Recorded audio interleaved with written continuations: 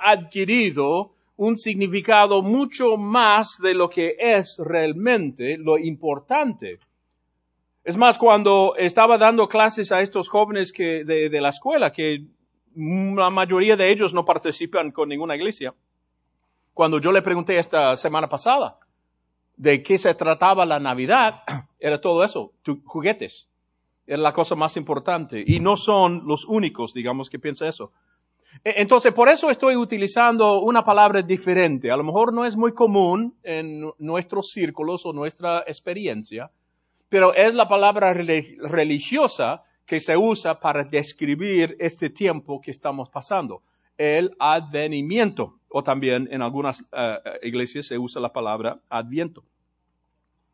La cosa es que la palabra en sí, en latín, viene de una palabra en latín que significa la llegada. Y se ha usado por muchos años con tres propósitos. Uno es la llegada del Hijo de Dios, Jesús, como un bebé nacido en Belén, que estamos recordando en este tiempo.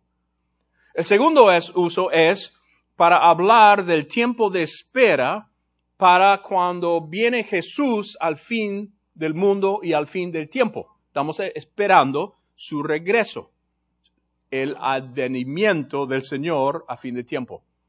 El tercer uso lo voy a guardar para más adelante en el mensaje.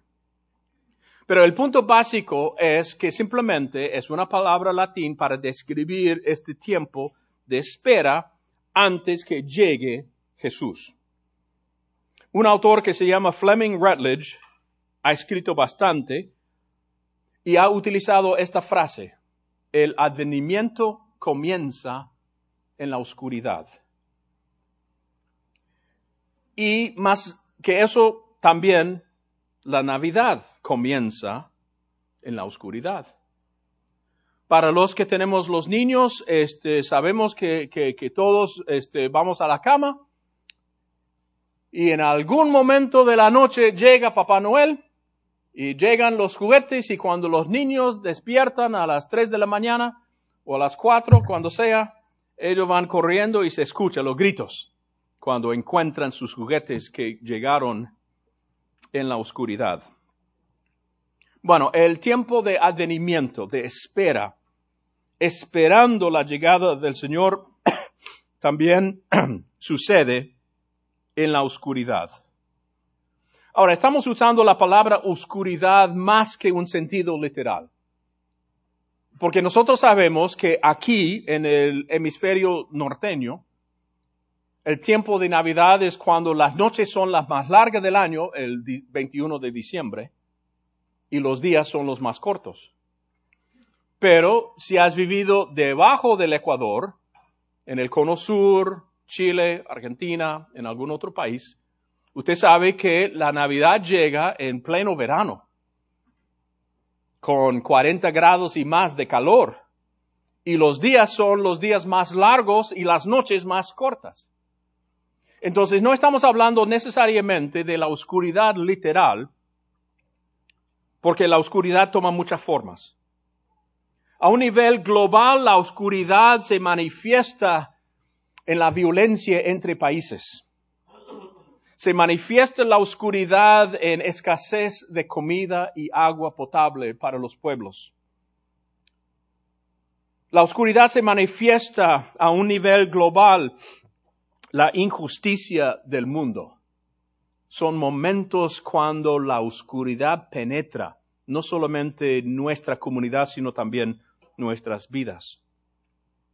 Y a un nivel personal, la oscuridad invade nuestra vida con la enfermedad, con la muerte, el conflicto, el divorcio, la soledad y el crisis de cualquier índole. Momentos de oscuridad. Y para ser aún más personal, yo sé que algunos de ustedes están luchando con alguna enfermedad o condición que no va a mejorar.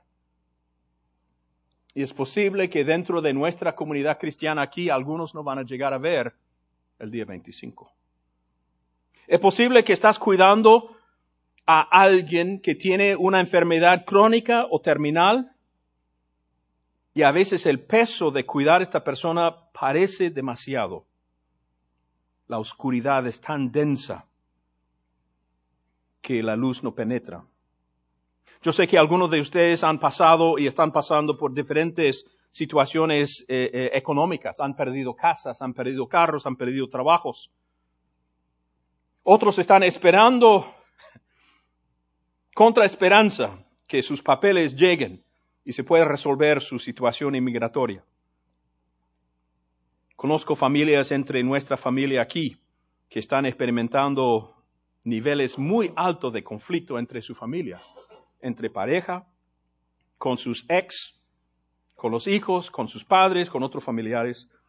Y la verdad es que vivimos rodeado por la oscuridad. Intentamos cubrir el olor de la oscuridad con esos de Glade que se pone ahí en el enchufe de luz o con velas. Intentamos apagar el sonido de la oscuridad con música bien alegre. A veces intentamos enmascarar la oscuridad al poner una carita linda, sonriente. Y más o menos a esta altura usted debe estar pensando, oye, qué pesado es este Jim hoy, ¿eh? Pero es donde comienza el advenimiento, el tiempo de espera. Parte del problema es que no estamos acostumbrados a mirar el bien que puede haber en la oscuridad. ¿Recuerdan estos, cuántos eran? 33 mineros chilenos que estaban atrapados debajo de la tierra, 2,000 pies abajo tierra, 69 días, 2 meses. 2 meses.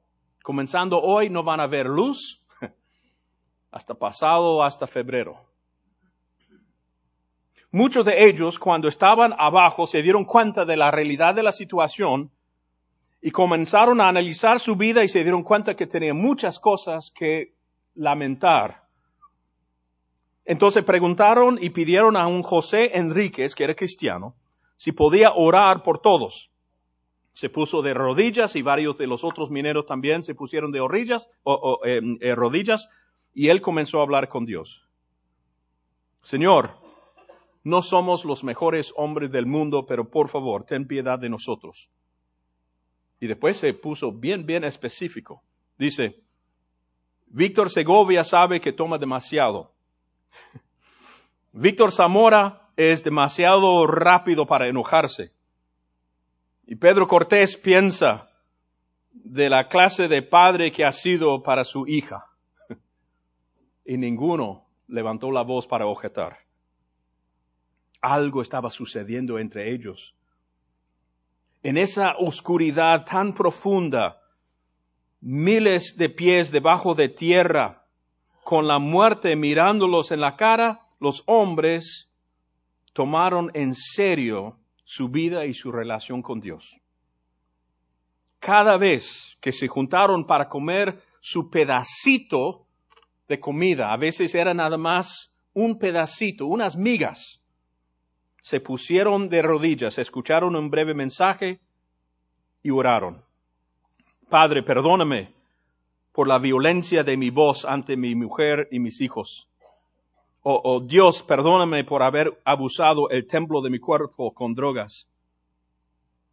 Y a veces se confesaban los unos a los otros. Te pido perdón que levanté mi voz, o discúlpame por no haberte ayudado a buscar agua. Ahora, en la superficie ya comenzó un movimiento de rescate, ¿no? Noticiero, no sé si ustedes se acuerdan, pero todos los noticieros estaban mirando eso. La gente en el mundo entero estaba buscando cómo ayudar, donar dinero, orar. Y desafortunadamente, el momento más feliz de esta historia también es la más triste.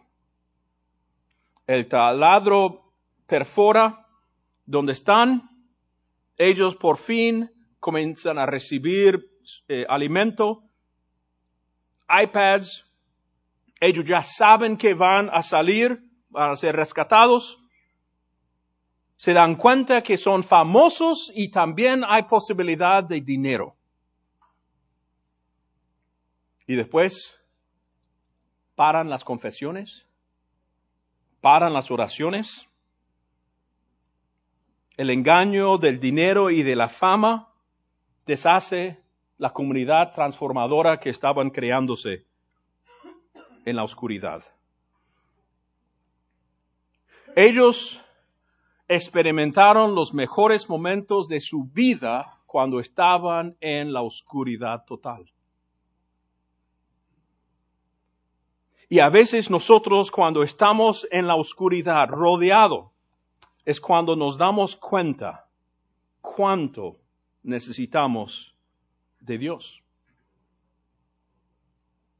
Porque si analizas tu vida, como yo he hecho y ustedes han hecho también, nos damos cuenta que los momentos difíciles es cuando me he acercado a Dios más que cuando todo va bien.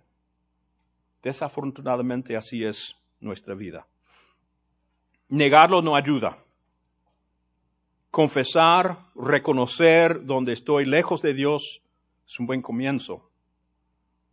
Y este tiempo de espera, el advenimiento, esperando la llegada del Señor, es cuando miramos con un ojo realista, un ojo desnudo, un ojo sin prejuicio a la oscuridad de pecado y la muerte, la violencia, la injusticia.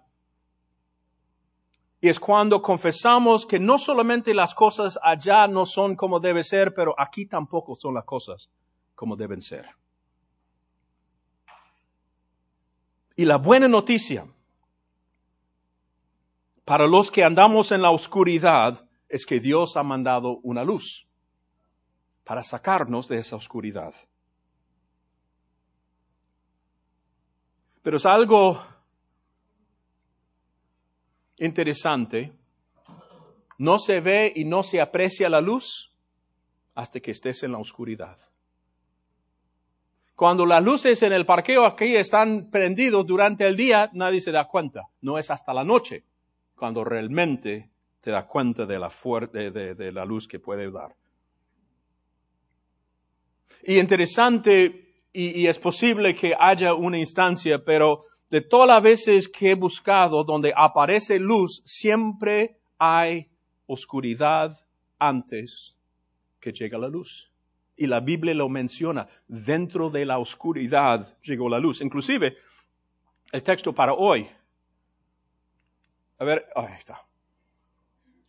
Dice Isaías capítulo 9, el pueblo que camina en oscuridad verá una luz, una gran luz. Para aquellos que viven en una tierra de densa oscuridad, brillará una luz.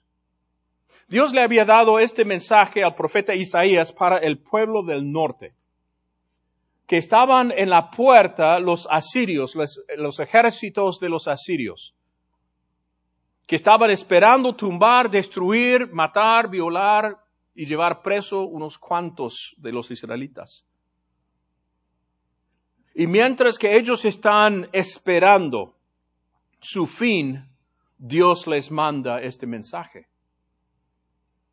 Ahora dice que su alegría va a ser parecido a cuando uno tiene una cosecha muy amplia o cuando un ejército trae bienes de sus conquistas. Es lo que afirma en versículos 3 al 5. Harás que crezca la nación de Israel y sus habitantes se alegrarán. Se alegrarían ante ti como la gente que se goza en la cosecha y como los guerreros cuando dividen el botín. Pues tú quebrantarías el yugo de la esclavitud, levantarías la pesada carga de sus hombros.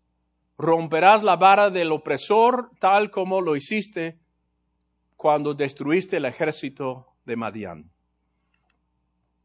las botas de los guerreros y los uniformes manchados de sangre por la guerra serán quemados, serán combustible para el fuego porque no los vamos a necesitar más. Podemos quemar todo el uniforme y la ropa de guerra porque estaremos en paz. Entonces ellos mismos se estaban preguntando, ¿y cómo Dios va a lograr semejante victoria? ¿Cómo Dios va a lograr ese triunfo tan importante que nos va a cambiar el futuro? Dice en versículo 6, pues nos ha nacido un niño, un hijo, se nos ha dado. El gobierno descansará sobre sus hombros y será llamado Consejero Maravilloso, Dios Poderoso, Padre Eterno, Príncipe de Paz. Dios dice que la respuesta a todas las cosas que causa oscuridad en nuestra vida, la respuesta de todo se encuentra en un niño, en un bebé.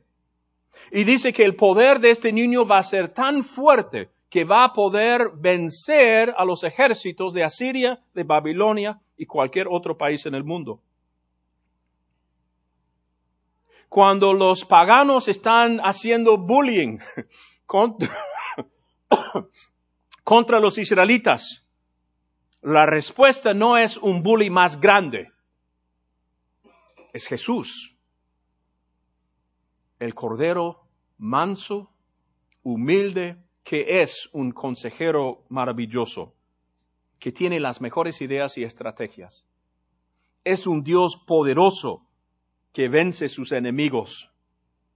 Es el Padre eterno que nos ama sin fin. Y es el Príncipe de Paz que no solamente nos reconcilia el uno con el otro, sino también nos da una vida pacífica. Es un rey sin igual. Y Él va a ser misericordioso y gracioso y lleno de perdón para poder entonces guiar a su pueblo a la luz. En Génesis capítulo 1, cuando el mundo se comienza en oscuridad. Pero después Dios dijo, sea ya la luz. Y la luz comenzó a empujar la oscuridad a un lado.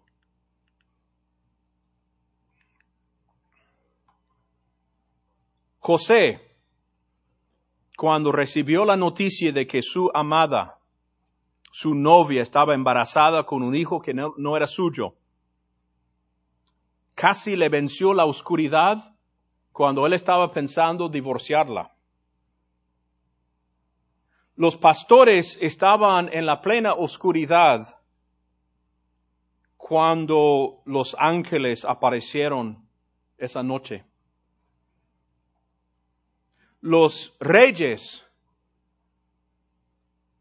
también viajaban de noche en la oscuridad, porque no estaban siguiendo el sol, sino que la estrella, y la estrella solamente se veía de noche.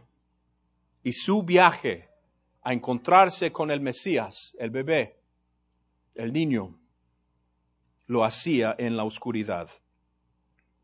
Todos nosotros vivimos en la oscuridad y juntos estamos esperando la llegada del Hijo de Dios.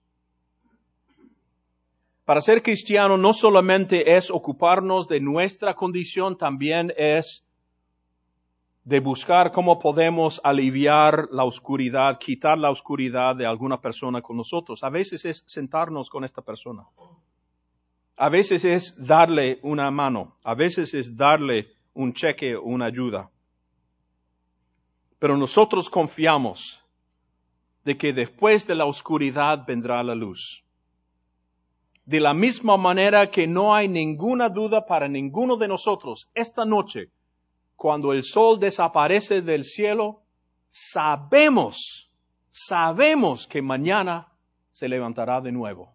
Y esa misma seguridad y certeza es lo que nosotros sentimos cuando pensamos en nuestro Señor.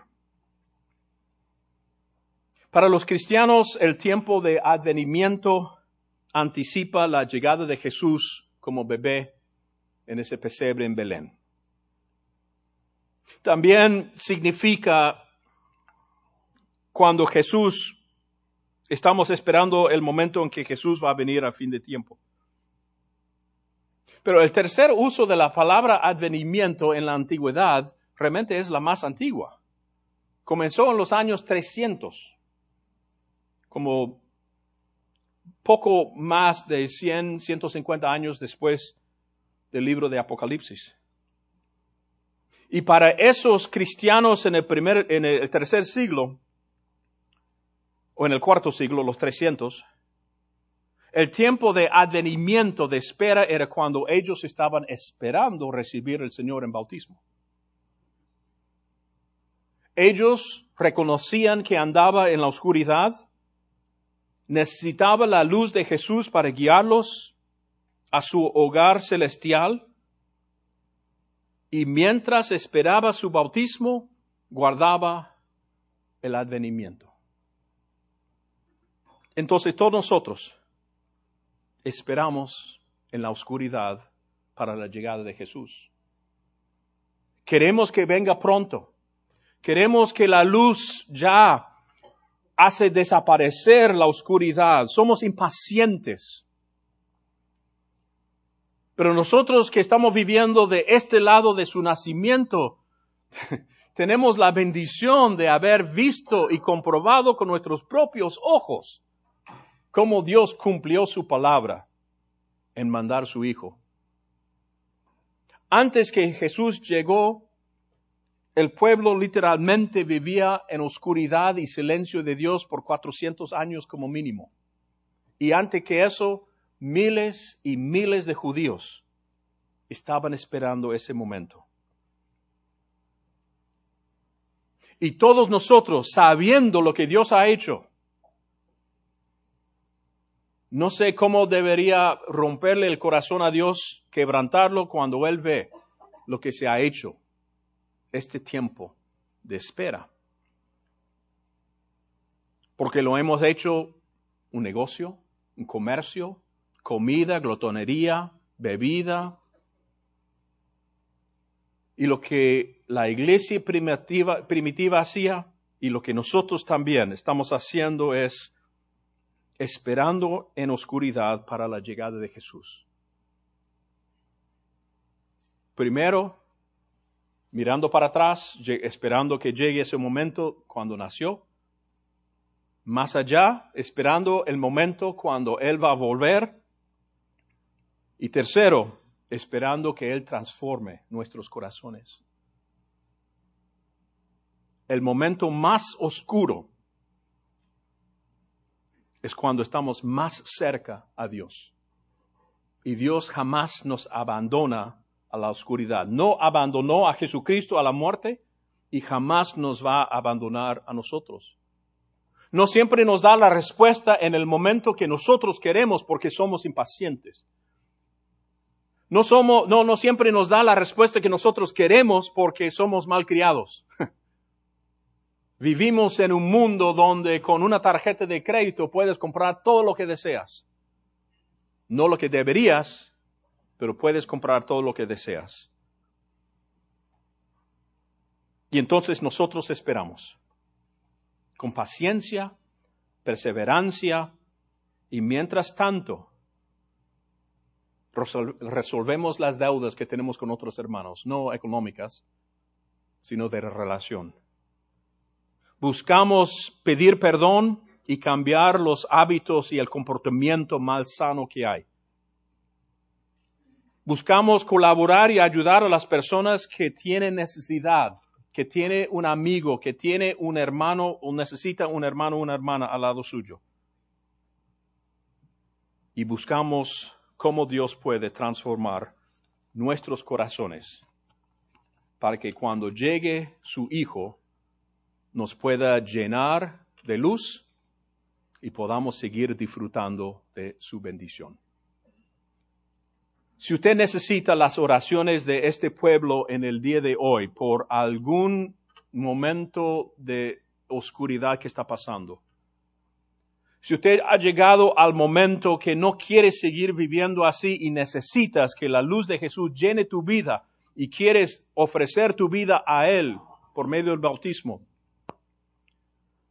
Si necesitas confesar algún pecado y pedir la colaboración y la ayuda de los hermanos aquí, para eso estamos aquí. Todos estamos en la misma condición. No hay ninguno de nosotros que estamos caminando arriba de todos. El advenimiento, la llegada de Jesús, comienza en la oscuridad. Si podemos ayudarles, bendecirlos, orar con ustedes, por favor, pónganse de pie y pasen adelante. El hermano estará acá para recibirlo.